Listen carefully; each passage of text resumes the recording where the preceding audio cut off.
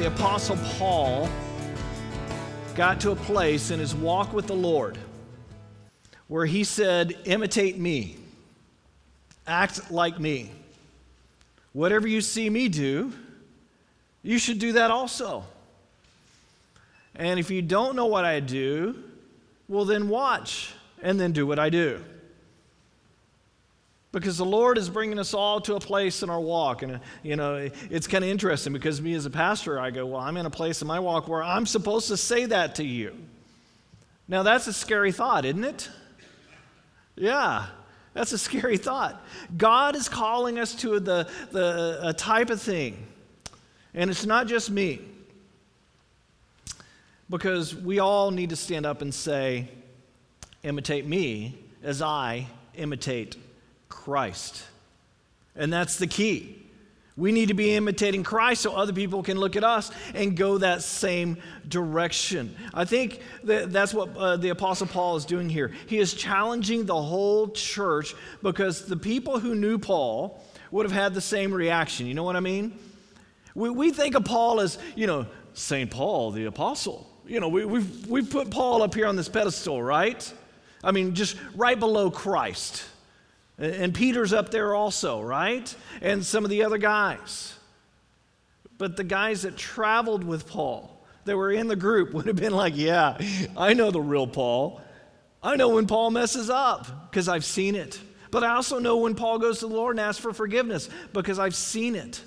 So there's this cycle where Paul's saying, imitate me. And then a young man like Peter comes along and starts imitating Paul. And then, not Peter, but Timothy. Timothy comes along and starts imitating Paul. And then Timothy turns around and says, okay, guys, imitate me. Now, Timothy went on to pastor his own church. And when he said this, and he says this to a young man named Luke, and Luke starts imitating Timothy, who imitated Paul, who imitated Christ. You see the pattern that I'm talking about here? Luke goes on to write 25% of the New Testament, all from that imitation pattern. We don't know who is imitating us to the point that the Lord's just going to use them and do amazing things with. So we have to be careful with our actions, right? Not as in a look in the mirror and go, Alan, you got to, be hard on ourselves, but to the point of going, we have so much joy in the Lord that we follow the Lord that other people go, that's a good path to be on. Then when it comes time for us to step up and we've got to say, man, I've got to mature a little bit, right? I must grow up a little bit here. So I'm telling you, if you've got nobody else to imitate, then imitate me. We all have someone watching us, right? And like I said last week, we get uncomfortable with that. Many people say, oh, I'm not ready to disciple anyone.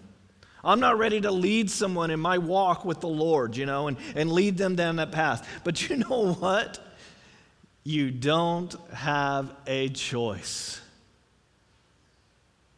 Because if people watch me, guess what? Whatever facet of life that you're involved in, people watch you. You don't have a choice in this matter. The Lord commands us here, and it's for our own good. Jesus is coming back, and we must get strong in our faith. We must rely on the Lord more and more. We've got to be willing to take time in our busy schedules so that we will grow. And that's why we're trying to get into the Word every day this year. That's why if you're on I need to add one more person to our text, but the texts go out, and somebody requested this week that we do it at 8 o'clock instead of 7 o'clock, so I'll try to change that. Everybody has their own sleep schedule, so hey, I'll just leave that alone. But, we need to make time to get into the Scripture. So if you're not on that list, fill out a card, give it to me, and I'll get you on that list, because we should be reading the Scriptures. And then we start to grow. And somebody around us will say, you know what? I kind of like that person. I know it's hard to imagine, right? Somebody saying, I kind of like you, I'm going to start acting like them a little bit. And that's scary. You know, when I used to be in junior high ministry, it was fun. My brother came out and lived with my wife and I for a little over a year, and we had fun because my brother and I decided we're going to start using words from when we grew up just to see if the kids would start using those words. I mean, introducing good words like cool beans. No one? Cool beans. Coolbeans. Cool beans. I'm getting some blank looks. No one else grew up in the 80s around here? Am I the only one? My wife and I mean, we grew up saying that all the time. You know, and psych. Okay, now we've heard of that one. Good. So we start using these type of words just to see if the kids in the late 90s would start picking. And sure enough, our youth group starts using these words. My senior pastor came to me one day and he goes, Alan, what's the deal? They're all talking like you.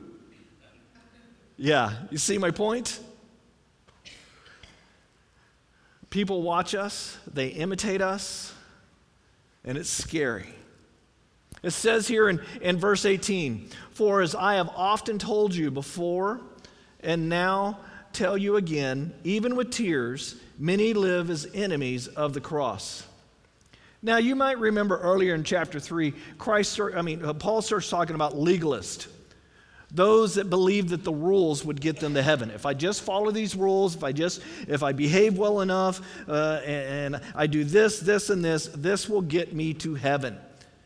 But then Paul starts talking about maturing in the faith, forgetting what is behind and looking toward Christ. And now he's going to use another example here. He says, you got to watch out for this other group of people. They don't obey the rules. And they think the whole Christian walk is just for them to have a great time. Now, have you known any rule breakers in your life? Just look at kids, right? They start out as kids and they just break the rules just to break the rules. You know, I've had friends like that, and you're like going, oh, dude, you're going to have a hard life, right? Just break the rules just to have fun. Well, here in the Christian faith, there are those who think, I can just have a good time. I don't have to live by any rules because grace covers all my sin. It doesn't matter what I do Friday night. It doesn't matter what I do Monday night. It doesn't matter what I do Wednesday night. It doesn't matter what I do Tuesday night. It doesn't matter what I do Thursday afternoon. It doesn't matter. Why? Because I could just pray and God will forgive me. So I live by no rules. And Paul's saying, no. Their end is destruction. Their God is their belly. And you know what that means by this, right? You want when you're hungry, you want to be satisfied, don't you?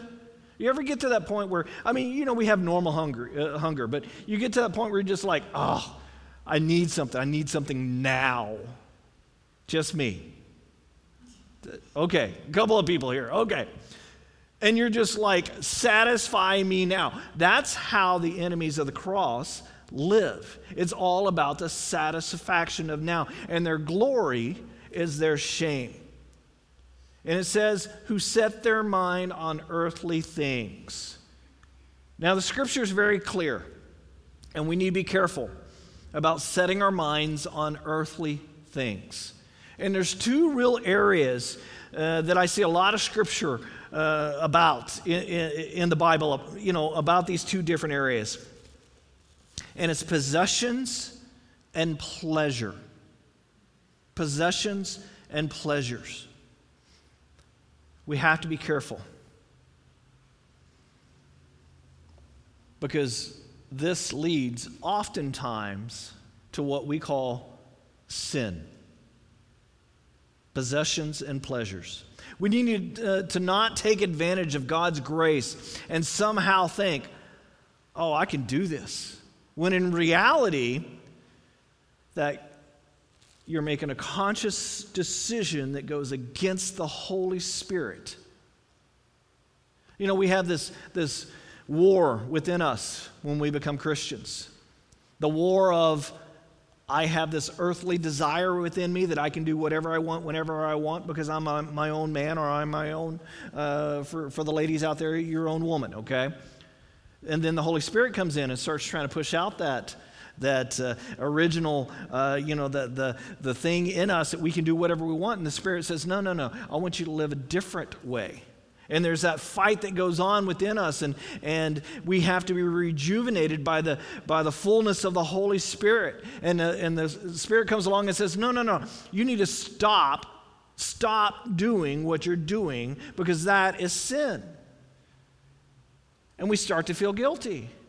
And then a lot of times when we start feeling guilty, we run away from the church. We run away from our Christian friends. We run away from those things that can help us get back on a good path.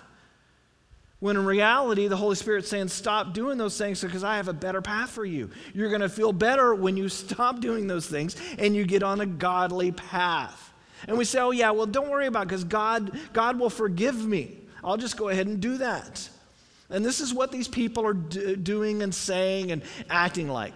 I'll do it, and then I'll just ask God to forgive.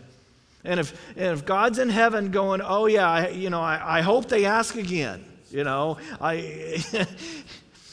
He's like your mom sometimes, waiting for you to come home after curfew.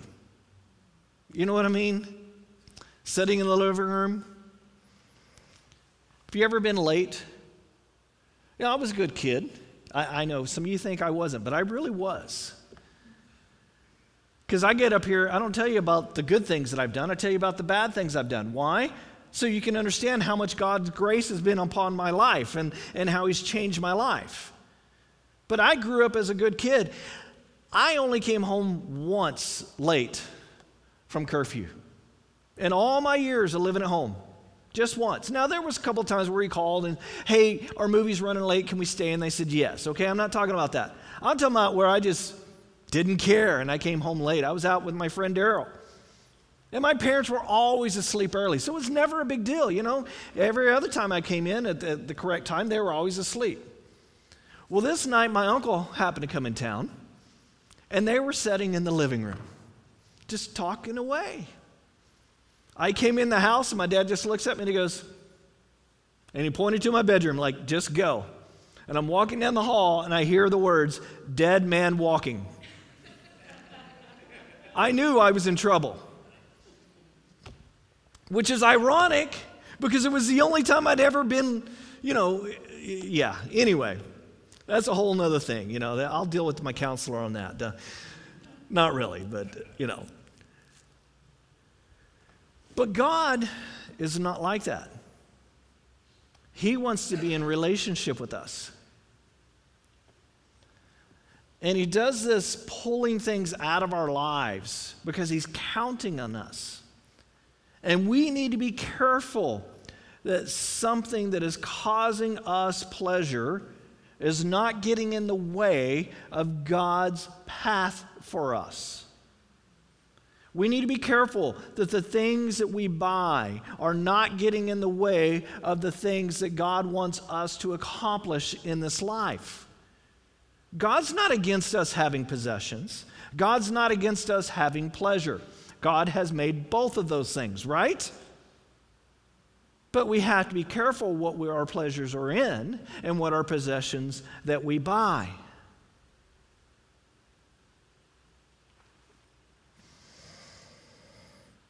The world is going to tell us it's okay. The world is going to tell us don't worry about it. The world is going to say experience all that you can experience in this life. Everyone else does it, and they're okay.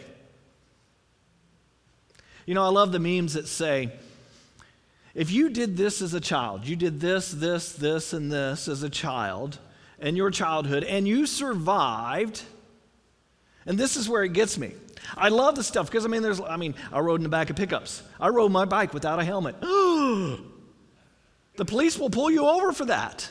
They will have a talk to a child that doesn't have a helmet on today. But I survived. The problem with that kind of statement is this. The ones that didn't survive can't post on Facebook. You see my point? The ones that fell out of pickups The backup pickups, there's a reason why they did that. Because there's some idiots out there that don't know how to drive when there's a kid in the backup pickup. Now, that's why the rule's made, not because of you and I, right? Because we're all perfect. We would never drive crazy with children in the back of the pickup. But some people did, and they died, okay? Where am I going with this? See, the world just says, do it, and it's not that big of a deal. The world will even look at your mom and dad. They did it, and they turned out okay. You know, this type of parenting, you're supposed to tell your child every bad thing you did in your life, and I'm like, I'm not quite sure if that's a good idea. I mean, there's some things you want to say, okay, I did this as a child, and this is what really got me in trouble, so don't do that. Okay. But I don't know about every little thing you ever did. You know, there's some parenting that say that, because that'll give your kids permission to do that, just that. Because the world says they survived, right? You turned out okay, so what's the big deal? But they don't understand the amount of pain that you went through by doing that. And you're trying to, get them to prevent them from going that way. So sometimes the best example from your mom and dad is if you would just be honest with you and say, listen, kids, we did that too. There are some things that we did, and it hurt us.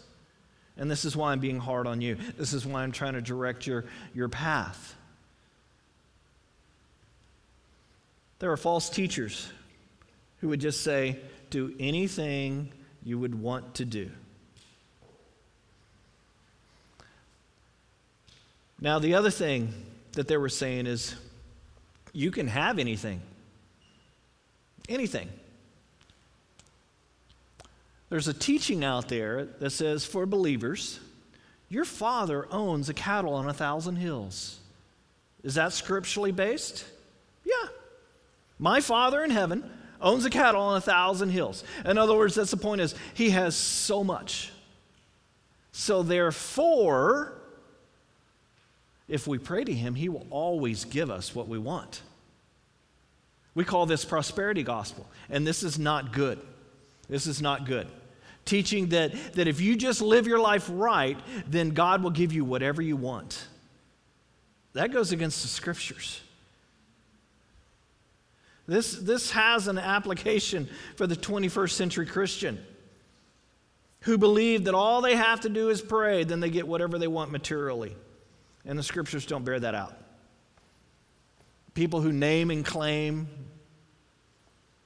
other terms, grabbing and nabbing, I don't know, whatever.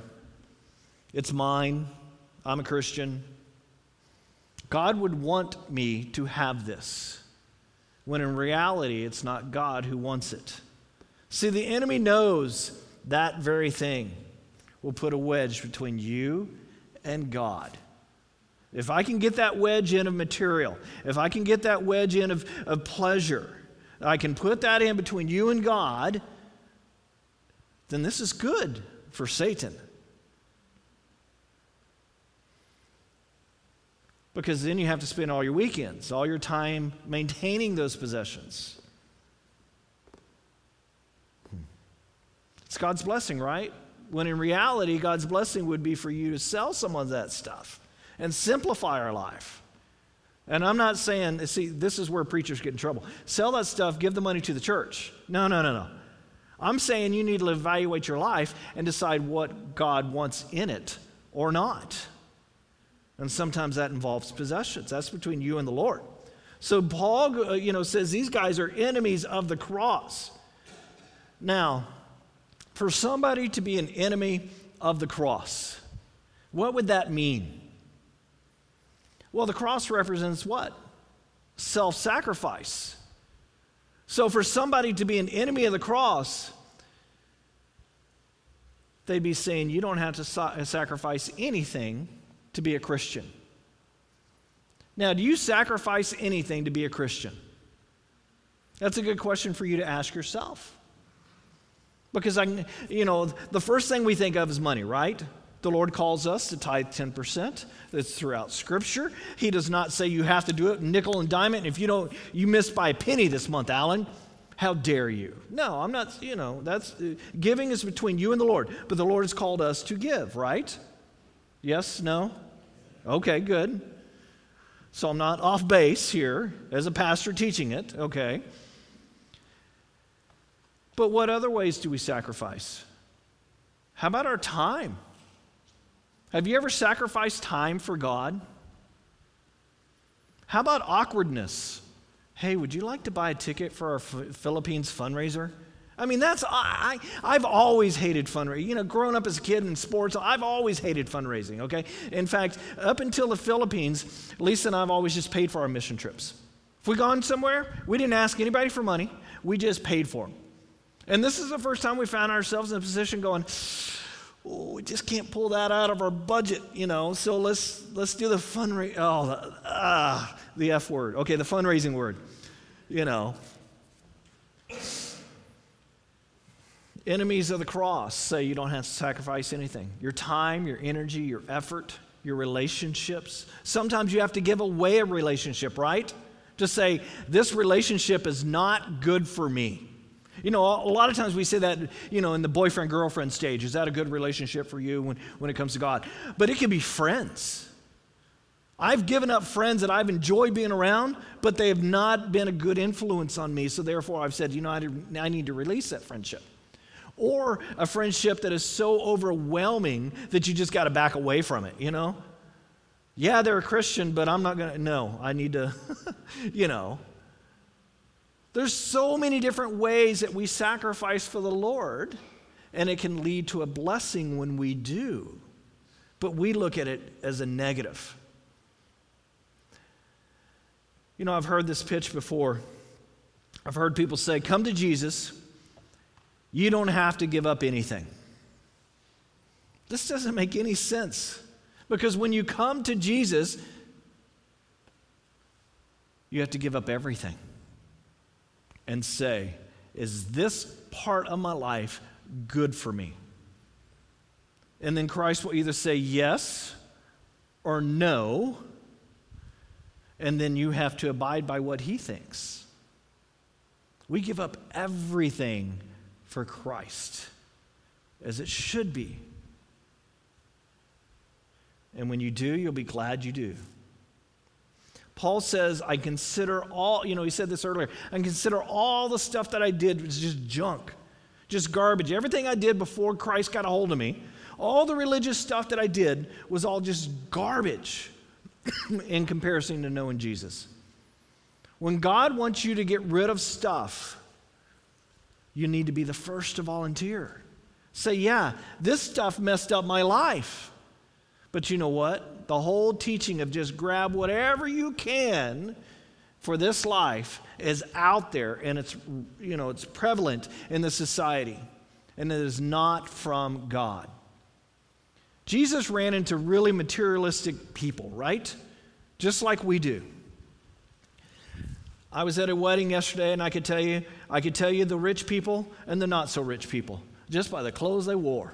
Now, some of them might have been faking it, I don't know. But most of the time you can tell, right? Well, early on in his teaching, he called a rich young ruler to him, a young ruler. And that kind of says it right there, young ruler, I mean, this guy was a real winner. He was in charge, he was rich, and he was young. And he came up to Jesus, and Jesus said, you know what? Jesus, I've obeyed all the laws. I've done it. But for some reason, this young man was feeling like something was lacking. This is like approaching Jesus going, I got it 99% together. Just give me that little tidbit, Jesus. What's the one thing that's just going to put me over, that one little nugget? Then I'd be perfect. Because my life is so cool, and I'm the rich young ruler. What did Jesus say to this guy? He said, you really are lacking the one thing. He looked over him, and the scripture says that he loved him.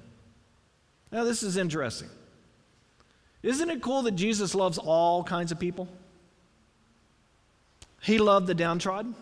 He loved the Samaritan woman, which Samaritans were against Jews. He loved the Roman soldier for coming to him, saying, my daughter is dying, help her. And then he said to the Jews, this Roman soldier has more faith than you guys do. He loved him. He loved this rich guy. He loved him so much that he loved him to death, literally to the cross. So he says to this guy, here's the deal. You just need to do one thing. Go and sell all your possessions and follow me. Give it to the poor and follow me. You could imagine this guy's face, just, what? No. You just mean like part of my possessions, right? My excess? I can do that. No. Just sell it all. Because he knew what was keeping this guy from the kingdom of God, and that was his possessions. Now, I'm not saying that's all of you guys. That's not my point here. We're all in a different place. But we need to just get rid of the things that are preventing us from being around God. And this is what what Paul was calling the enemies, these false teachers, these enemies of the cross. They don't take up the cross and follow Jesus. They stay with what the world says. Paul says, but our citizenship is in heaven. You know, the Philippians were Roman citizens, and they were very proud of that. They were pretty far away in Greece. Now, I know Greece is right across the ocean from Rome, but for back then, that was traveling. That was a long time. But that they were proud of being Roman citizens because it gives them all types of rights and privileges. So they understood what it was like to live in one location and have a dual citizenship, because they had a citizenship, in the I was going to say Philippines, in Philippians, in Philippi. They were citizens of Philippi and they were citizens of Rome. And Paul is writing back from Rome and saying, guys, you are citizens of this earth, but you are also citizens of the heavenly kingdom. And that's where our mindset needs to be. And he says, for those citizens, as we eagerly await a Savior from there, the Lord Jesus Christ. Now, the word eagerly await is the same word that you would use for a child for the night before Christmas. It's that kind of eagerly waiting. It's the last day of school and the kids are watching the clock and they're just ignoring the teacher. I'm sure, Sharon and Donna, they were teachers. You never experienced that, did you? Kids just totally ignoring you. They're just counting it down. Summer starts. It's that kind of feeling. It's the feeling that the pastor's fixing to shut up. Nothing. Eagerly await. Okay. As we eagerly await a Savior from there, the Lord Jesus Christ. Now, the Savior is not a word that the Apostle Paul used very much. The other biblical writers use the word Savior all the time. Paul uses the word Savior only 3 or 4 times in all his writing. And there was a reason Paul did this. He was a part of the Roman Empire. In 48 BC, the Ephesians were trying to really suck up to Rome, and they declared Julius Caesar to be the universal Savior of all mankind. So Paul understood the word Savior, and the Roman citizens, they connected that with Caesar. So he didn't use that wordage very much, and there was a reason. So when when you were crowned king, you were also called Savior. So Paul was very careful about this. And he's got this word picture going, and he's thinking of the Savior. The Savior, not Julius Caesar, right? Our Savior, the Lord Jesus Christ. Now, we got a present day application here. And it's pretty obvious to any one of us who are trying to witness to anybody that has a different view of God than we do. It used to be in America, if you said the word God, everybody understood what God you were talking about. The same God I would be talking about as I mention God, right? But that's not true anymore. And it'll never be the same until Jesus comes back. So maybe we need to change our vernacular, how we say things. We've got to get very specific about what we're saying when we share our faith. If I'm witnessing to a Muslim and I say the word God, what is he thinking of? Yeah, a different God. Allah, a non-God, little g God, okay? If I say God to a Hindu, well, there's like 330 million possibilities because everything to them is a God. If I say God to a Hindu, he's like, yeah, the tree in my backyard, I worship that. You know. If I say God to Jehovah's Witness who comes to my door, they're not thinking of the Lord Jesus Christ. If I say God to a Mormon, a person who follows Mormonism as their faith, we're not talking about the same God, because the Mormon God is a physical God who had many wives, who's the father of Jesus, who's also kind of an Adam. And there's all Mormonism, if you look at it, it's just nuts. The more I study Mormonism, the more I study their God isn't my God. It is not my God. It is not the Lord Jesus Christ. And if you're a good Mormon, you even believe that one day that you're going to be a God. Okay? So Mormonism is not Christianity. If I say God to someone who's studying New Age, they think of God as just kind of this force, right? You know, all sorts of things. So I don't say God. I don't even say Christ, because they think Christ is a consciousness for the New Age person. If I say the Lord Jesus Christ, or if I just say Jesus, even if some who attend the 12-step program, okay, the basis of that being a very biblical organization, but over time, their definitions have gotten pretty broad. The whole thing about a higher power and all this kind of stuff, and you can choose which God it's a mess, okay? We didn't invent the Lord Jesus Christ. He is a man who is God of this world, who is God of this universe, who came down and died for our sins. So when we witness, we have to say the Lord Jesus Christ. They have to know who we're talking about. And we just, we got to figure out who he is and how we're supposed to follow him. Now, the word Lord, what does the word Lord mean? The Lord means boss. Think of King James Version, Lord of his manor, the Lord of the, Robin Hood, Lord, okay. He was the guy in charge, okay? That means boss. What does Jesus mean? Well, Jesus, which is really Joseph, John, okay, it's the same name as John. That's his earthly name. Now, what does Christ mean? Well, Christ is his position in heaven. He is Christ. There is none other like him. There's no other way to make it to heaven except through the Lord Jesus Christ. So when we're witnessing, you need to not just talk about God. You have to talk about Jesus. And then you have to lead them into the Lord Jesus Christ, because he is God. And then they understand what you're talking about. It's interesting when you're witnessing and the conversation gets more serious more quickly, and if you're talking about God, everybody's like, yeah. I feel like I believe in God. But when you mention the Lord Jesus Christ, oh no, we can't go down that path. But this is what Paul is using as an example.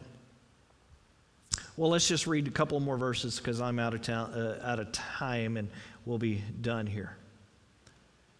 Verse 20, it says, as we eagerly await a Savior from heaven, the Lord Jesus Christ, who by the power that enables him to bring everything under his control will transform our lowly bodies so that they will be like his glorious body. Therefore, and Paul gets very mushy here, and I don't know, do I have this in there? I don't know if I even have this on there. My brothers and sisters, you whom I love and long for, my joy, my crown, stand firm in the Lord in this way, dear friends. So Paul just starts first. He says, my brothers and sisters. And another translation says, my beloved. And it's just like this greeting card, you know what I mean? And this is a really cool thing about Paul. Those of us that, are Christian men, we need to pattern ourselves after this guy, because Paul could be the toughest of men. He didn't back down on any issue. He's a man's man. But you know what? There were times when his emotions came out like right there. This guy was poetic.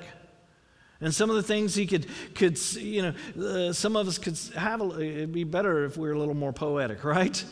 For men. Especially about the people that you feel, the people that you love that are around you. Could you imagine writing to your children and your wife or somebody you were dating a letter saying, my beloved? They just get all like mushy and gooey, right? Well, I mean, not a teenage son, but, younger son. Therefore, my brothers and sisters, you whom I love and long for, my joy, my crown, stand firm in the Lord in this way, dear friends. He's talking to people he loves, to friends. So we started in verse 15 with him saying, everything that I've already attained, everything that I ever had means nothing. But watch me, and don't go backwards. Hang in there is what he's saying. Stand firm in the world against the enemies of God. Because the enemies of God are only about what they can attain here on this earth. Our citizenship is not here, it's in heaven. And that's where our focus needs to be. Amen? Well, I need to finish up. So why don't we stand and pray, and the worship team will come and lead us out. And don't forget to grab some of the fundraising tickets to sell for us to make it to the Philippines so they can hear the Word of God and stand firm in the faith also. Let's pray. Lord, we thank you for Paul. We thank you for a man who says, watch me, do the things that I do, imitate me because I'm imitating Christ. I pray, Lord, that you help us in that endeavor, that we look at our lives and see how we're living and look around to see who's watching us, and that we put them on a path that is good. Lord, I ask for forgiveness for the things that we've done in our past, because people have seen the sins that we have. Sometimes in secret and sometimes in open. But Lord, you're a God of grace and mercy and love, and you forgive us of those sins. And we ask for forgiveness of those sins. And Lord, we ask that you put us on a good path, that people can see how we turned our life around. That they can see the goodness of you. That you do have forgiveness and mercy and love. Not only for that person, but for them also. Now the Lord bless you and keep you. The Lord's face shine down upon you. And may you be blessed this week. In the name of the Father, Son, and Holy Spirit. Amen. Amen. Join